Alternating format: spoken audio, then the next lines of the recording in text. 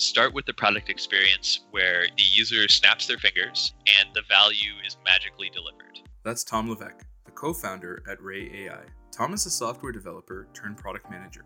After graduating and working with a local startup in Waterloo, Tom decided to move to the Valley, where he ended up joining Wildfire before it was acquired by Google. After that acquisition to Google, Tom took on several other roles with a few other startups before ending up back in Canada working on Ray.ai. What Tom is talking about is how he thinks about building products that deliver immediate value to users, something he's had lots of experience doing, switching back between a software developer and product manager role.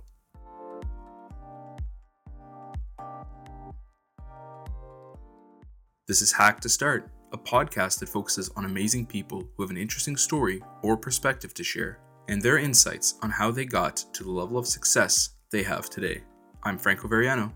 And I'm Tyler Copeland. Today we're speaking with Tom Levesque, the co-founder at Ray.ai, an AI-based platform that puts networking on autopilot. Before he even graduated as a software developer from the University of Waterloo, Tom had found an interest in product management. He then joined a series of startups in Canada, Silicon Valley, and the UK, including Wildfire, which was acquired by Google, VigLink, where he helped raise a 20 million Series B round, and much more. Today, he's the co-founder and developer of Ray.ai, an AI-based email platform that's redefining our conception of a social network.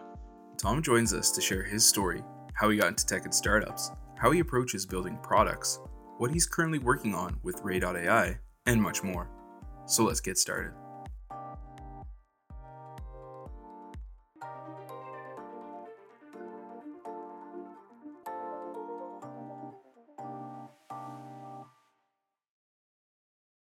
Hey, Tom. Thanks so much for being on the show today. Hey, thanks for having me. Yeah, Franco and I are extremely excited to have you on to learn more about your career in startups, product management, and development. But before we get into that and what you're currently working on today, can you tell us a bit more about yourself? Where are you from, and what did you study? So I grew up in Windsor, and there's not a whole lot going on in Windsor. So I got out of there pretty quickly and studied at the University of Waterloo computer engineering. So I was in Waterloo quite some time actually, for 5 years for the undergrad, and then another 4 years after that at a startup in Waterloo. That's awesome. So where did your passion for tech and entrepreneurship come from? It's interesting. I've been doing it since high school. I guess I used to build PCs in high school, so in sort of made to order sorts of things where I would get all the parts, assemble it, and charge markup on top of that, and do web development, things like that. So I was doing a lot of tech stuff before even university. But it was in university that I studied computer engineering, and how at Waterloo it's work study work study. So you'll have 4 months of school and then 4 months of an internship, and that just sort of repeats. And my first few internships, I was a software engineer because that's what I thought I wanted to do. And going into my third work term, my lab partner and close friend at the university told me that he interviewed at some company where they were hiring something called a product manager. And he said, yeah, it just sounded like this awful thing where they wanted me to talk to customers and come up with requirements and figure out what the customer experience was going to be. And he made it sound terrible, basically. And so I sort of agreed with him, and I was like, oh yeah, that sounds awful. But in the back of my mind, it actually sounded pretty interesting. So I ended up applying for and getting that job as a product manager for a 4-month internship, and sort of that's how I transitioned from being kind of an engineer to more of a product manager. It was actually before I even graduated from university. That's amazing how that transition just came about. So post university days, like how did you really start your career? How did you transition from internships to university and into the startup world?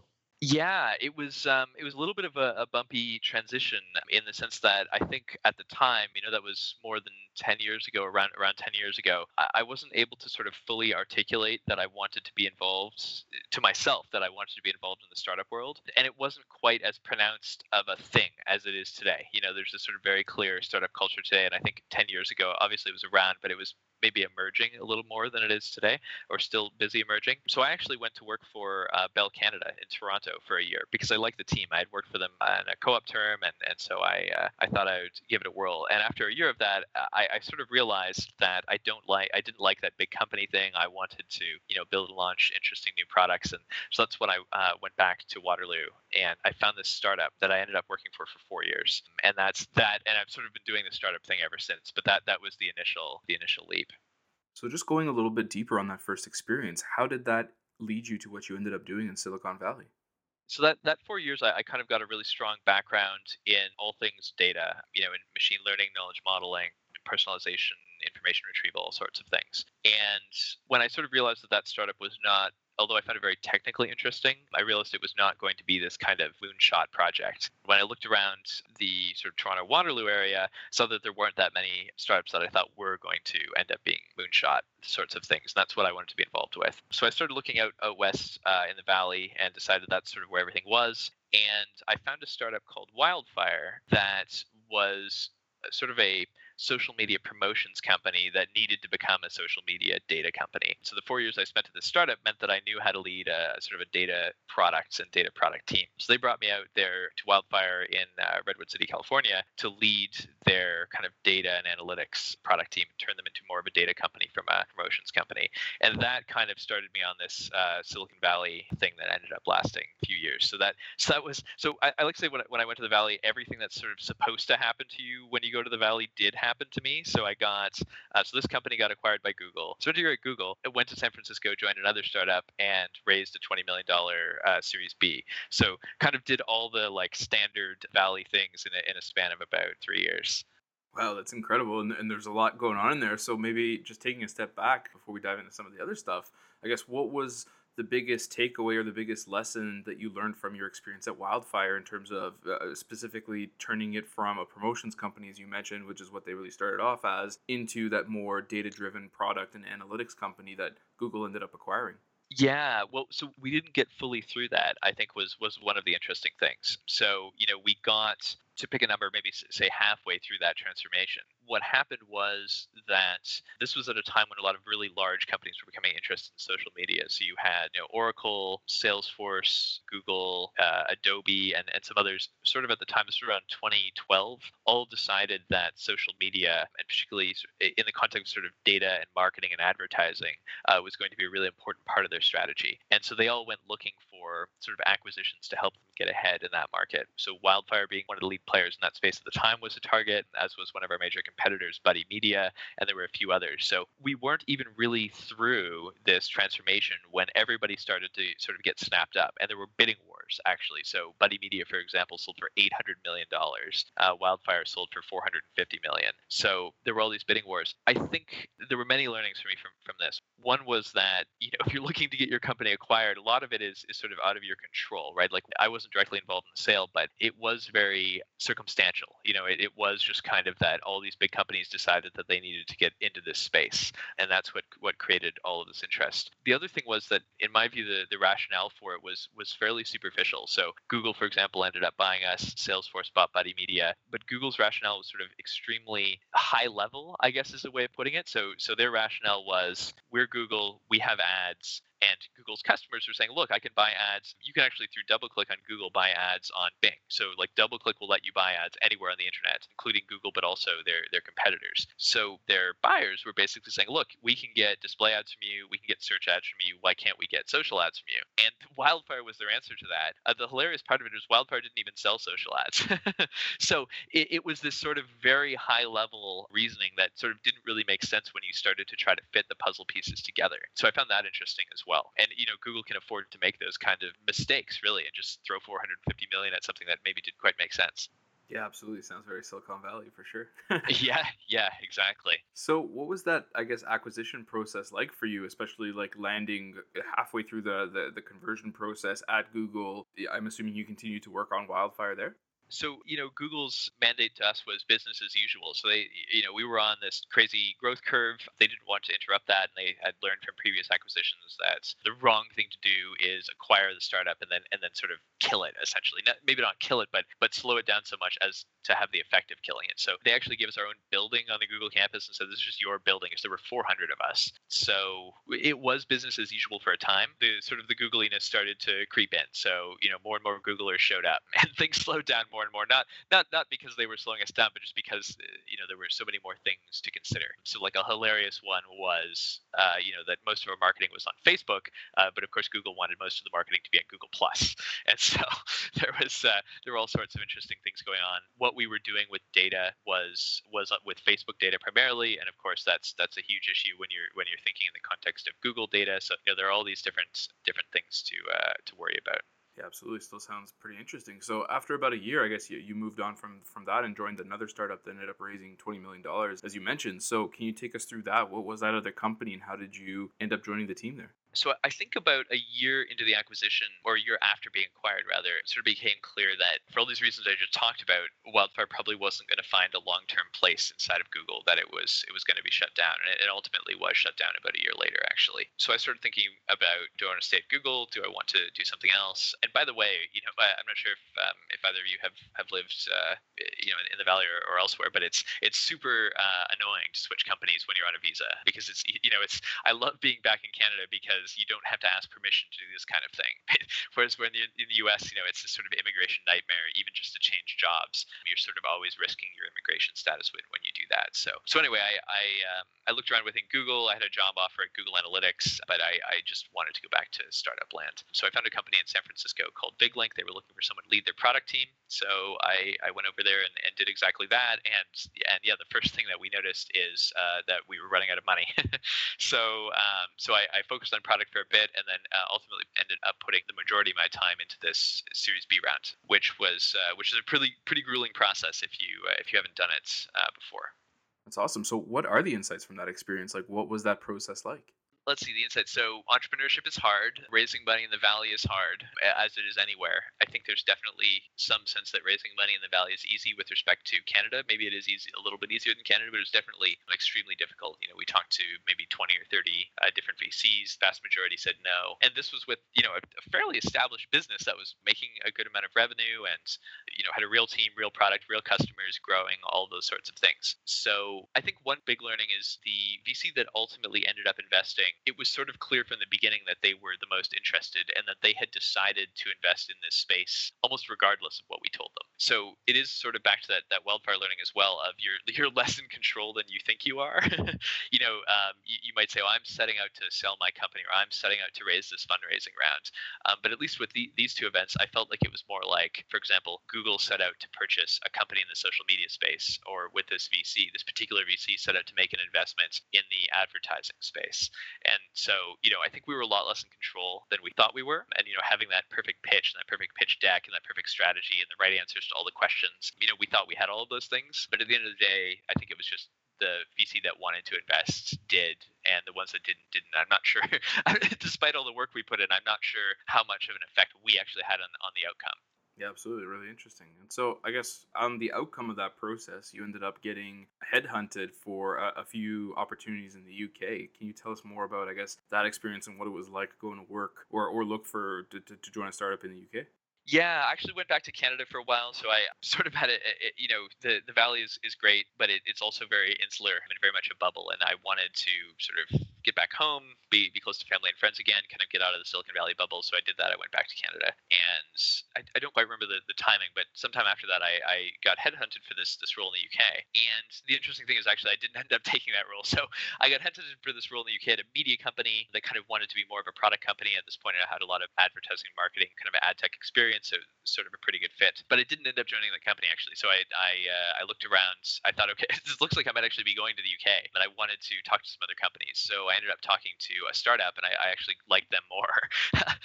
So I sort of never would have gone had I not been headhunted by this other company originally, but I ultimately ended up going to a startup. So I only spent a year in the UK and at this particular startup. And so, I think the main value was just now having this really clear view of sort of tech communities and product management and entrepreneurship across 3 different geographies, Silicon Valley, Toronto, Waterloo, and the UK. So I think that was probably the most interesting thing about it for me.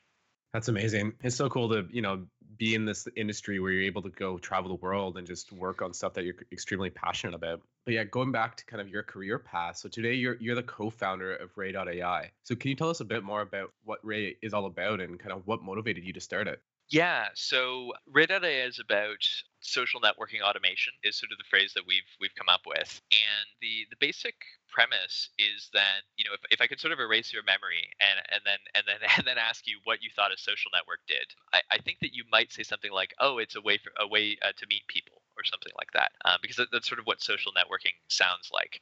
But if you look at the social networks out there, the vast majority of them tend to reflect people you've already met through some other means. So, for example, maybe you meet someone at a conference and then you add them on LinkedIn, or you meet someone at a party and then you add them on Facebook, something like that. The opposite way around, where social networks help you decide who it is that you should be meeting, there seems to be very little innovation in that space. So, of course, we've got Tinder in the dating space, where you really just swipe for hours on end. And there have been a number of companies that have attempted that kind of swipe style interface for the professional networking market, but there's sort of been very little innovation there. And so this process of getting introduced to people, of growing your network, of meeting people that you should meet, is an extremely human-driven process today, and it can be driven mostly by AI. So that's the fundamental idea, is going from a social network defined by who you already know to one that's more defined by who you should know, and having that being driven by AI and not by people swiping all day and all night.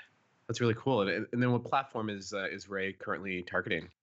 There's another angle here, which is just that it's very difficult. A lot of people, when they start a product or a business, they start with the idea that they're going to build an app, mobile app, for example, or they're going to build a website, something like that. And there's a couple of problems with that. One is that those markets are massively flooded. There's a million apps out there and billions of websites and so on and so forth. And probably because they're flooded, it's really difficult to get people to engage with that kind of thing on a regular basis. So, the usage pattern of 99% of the apps on the App Store is user downloads the app, user opens the app, user does a few things, user closes the app, user never touches the app again. And it's really hard to break out of that. And there's also this idea that if it's going to be automating the process of networking, then one major goal we have is just to minimize the amount of work the user has to do. So ideally, the user doesn't have to do any work. They just sign up, they provide their information, and then they're done. It's just sort of magically working for you in the cloud. You don't have to worry about it. So that's the basic idea.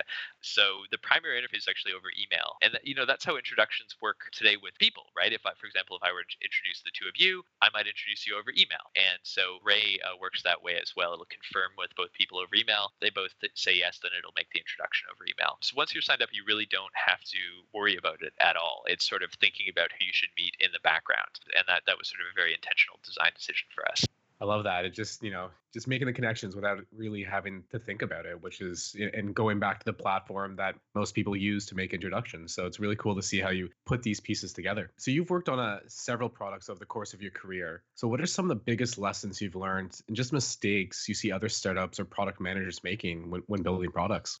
It's an interesting question. I definitely, I teach product management at BrainStation here in Toronto, and I'm always telling my students, start with the product experience where the user snaps their fingers and the value is magically delivered. And if you can't deliver that product experience, add the minimum amount of work necessary to deliver it. So, we did that with Ray, but I think a lot of people don't start with that premise. They start with a different premise, like, again, let's have an app or a website and let's add all this kind of user interface to it. And I think what we've lost sight of in building very beautiful user experiences is that if users could just get rid of the user experience and magically have the value delivered, they would opt for that instead in most cases. Unless the user experience is like, I'm watching a movie, then you actually need a screen or something like that. But that is the value being delivered, right? So I do think we have sort of overemphasized this idea of user experience and underemphasized value delivery, because that's what people want. They want their problem solved. It's like, give me the thing. Right? It would be like saying, for example, if McDonald's were really busy, making the user experience better would be like making the waiting line more comfortable or something like that. But what would be much better is just give you your food. And so that philosophy I don't see enough of. And I think there's probably, particularly with the technology and the tools we have available today, with things like, for example, machine learning, which of course everyone is talking about, you can actually deliver these kinds of more magical experiences where they just work. So I think that's definitely something for people to think about a lot more. That's really great insights. So it's still very early days in terms of Ray, but what has it been like just building out, this new experience? It's been interesting on a lot of levels. It's been interesting technically because as I said, I've sort of been a product manager for most of my career. So I'm trained in computer engineering, but have been doing product management. So I'm sort of the chief engineer. So it's been sort of relearning a lot of that and using a lot of my skills are my technical skills are maybe 5 or 10 years out of date in terms of the last time I did a really serious software development project. So that's been interesting and rewarding, and I feel like I'm really on top of all of that now. I have a sort of deep sense of how neural networks work and how Python works and how to deploy to Amazon and how to make everything run. So that technical part has been really interesting, and then learning about the market, what users want, and the surprises therein has also been really interesting. And it's actually super rewarding. The product itself is super rewarding, for my co-founder Mark and I to run, just because the impact of a good introduction is so high. So if you introduce the right two people, they might start a business together. They might travel the world together. They might come up with some great idea together, some great invention together. Who knows? And so there have already been some really interesting introductions that Ray has made that would not have otherwise happened and seem to have a lot of potential. So that's been very rewarding. It's interesting to look at who wants to meet who and kind of what the supply and demand situation is. So yeah, it's been fascinating all around. That's amazing. So what has it been like taking the time and actually building the product in Toronto versus Silicon Valley or in the UK? And what is the scene like here? The scene here is maybe closer to the UK than to the Valley, in the sense that what we've noticed is very conservative investors and very risk tolerant talent. So, we've got lots of people who want to work for us for pure equity, whereas getting investment dollars, we do have investment, but it's been much more difficult to get investment dollars. And I think the situation is maybe a little bit more reversed in the Valley, where it's still difficult to raise, but it's a bit easier to get investment dollars and a bit harder to get talent because there's so much competition. So that's sort of my rough take on it. And it's just I'm sure you've had other guests tell you this as well, but it's a much smaller market up here as well. Just fewer companies, fewer people, fewer of everything. Even though Toronto is a massive city. So just going a bit deeper on that note, what's it specifically like building an AI product in Toronto? Why Canada for this type of industry? As a Canadian, it's pretty challenging to build a company in the U.S. If you have a lot of funding, or if you have some other means of sort of doing that, you can. But it's definitely just easier for me as a Canadian to build here, and I would prefer it. So for me, and I think a lot of others, the trade-off is around. Do you want to be in the Valley, which sort of maximizes your career potential, or do you want to be sort of close to? Do you want to be at home? Basically, do you want to be close to friends and family in a place that a place where you're a citizen? So for me, it's just that trade-off. And the nice thing about building a company in Canada is that if it's successful, it enables me to kind of stay here and not make that trade-off between career and location. Being around friends and family, is a huge driver just with, personal happiness, and then tying it back to just what you're passionate about with building Ray. So what is next for Ray in the upcoming months? So there's two drivers of the sort of value that Ray provides, that value being meeting great people that you really should meet. One driver is how good the AI is at predicting whether two people want to meet. And the other factor is how big the network is. So, the example I always like to give is if the AI is super intelligent, but it's only selecting from among 10 alternatives in terms of people for you to meet, no matter how smart it is, it just can't do a very good job. So we're pretty happy with the technology at this point. We think it's working pretty well. In other words, we think the AI is smart enough, but we need to get way, way, way more people on the network. So right now we're approaching around 1,000 people on the network, which is a great start. But we want tens or hundreds of thousands as the starting point. So the AI has, it's considering an introduction for you, it has many, many, many alternatives that it's choosing from among. So that's our big push starting in January, is to really get that viral growth engine going. The way we think we're going to unlock that right now is, one, to make it actually a closed network. So today it's completely open, anybody can join. Somewhat counterintuitively, we're actually going to make it invite only. So you can sort of apply to join. We may or may not let you in, but for those who are in, we're going to give you invite codes to invite your friends. And the more of your invite codes that you use, the more introductions you get.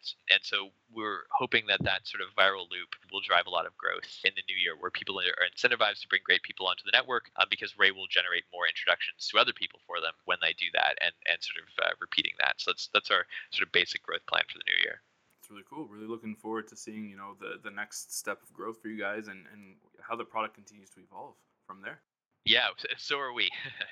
So, what are some of the most recent apps or frameworks that you've either looked at for inspiration, used to build Ray, or that you've just downloaded and loved for your personal life?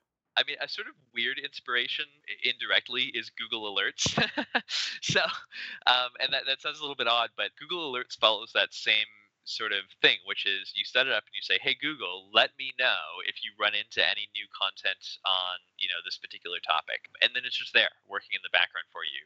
You don't have to log into the Google Alerts app or anything like that. So that's sort of an indirect inspiration. I think just in general, the proliferation of all of these machine learning platforms has been inspiring. In fact, when I first started working on this last year, I just wanted to try something in the machine learning area. So I just wanted to try something with TensorFlow and Python and things like that. It's been amazing how much all of these tools have progressed over the last 5 or 10 years. Something like for example, Python and Flask and Bootstrap, for example, to build web application or to do data processing is just so ridiculously fast compared to the sorts of tools we had 5 or 10 years ago. It's just amazing how quickly you can spin something up. So that's been sort of really interesting to see that. So yeah, that I don't know that there's one sort of application that's been, if anything, it's an anti-pattern. I have too many applications that are asking me to remember too many things and to check on too many notifications, and so there's almost an anti-pattern of I don't think anyone is saying, gosh, I wish I had more apps in my home screen, or I wish I had tabs in my browser or anything like that. So that's the sort of inspiration I think that's behind it a little bit. Yeah, absolutely. That makes sense. So, along those same lines, are there any other resources like books, blogs, videos, podcasts, whatever that you've come across and would recommend to others? I'm a big fan of some of the classics, in particular Clayton Christensen, which I'm sure you've heard a lot, but I do find Clayton Christensen's Innovator Solution to be kind of a Bible for me when I think about business and product. So I definitely go back to that a lot, and it's not the kind of book that you can sort of just read once and forget about. It is a reference. I mean, it's a fantastic way of thinking about things and working through problems. I also really like Made to Stick by Chip and Dan Heath. Sort of extremely useful. There's a whole bunch, but those are two that come to mind. Awesome. So, we've discussed a ton of different things throughout the course of the episode. Do you have any last thoughts or personal mottos that you live by and you think other folks should know about? Yeah, it's something interesting came to mind. Actually, I was just talking to someone about this today, which is I'm not sure that a startup is a career path, and this is something that I see a lot. People like a definite series of steps. So, for example, I go to high school, I go to university, I go to, for example, medical school, I do a residency, I become a doctor, I become board certified, and so on and so forth. So they like this sort of guaranteed set of steps with a essentially guaranteed outcome at the end if you do the right set of things. And I've noticed that a lot in the startup world, where there's this effort to make it a set of steps that you can follow. So something like come up with an idea, build a prototype, raise a seed round, join a co-working space or an accelerator, growth hack, something like that. And I'm not convinced that that's actually true, that sort of every startup can just follow some set of steps. And in fact, my sense is that some of the greatest companies didn't follow the steps, that they have unique origin stories. So I think that's something to think about is for the people in the tech world. I see this a lot in Toronto. I was at a co-working space and an accelerator today, and I do think it's worth thinking about whether following those steps will lead you to success in the startup world in the way that it might lead you to success in the career world. Absolutely. Something great to think about, definitely. Tom, thanks so much for being on the show today. We really appreciate having you on. No worries. Thanks a lot, guys.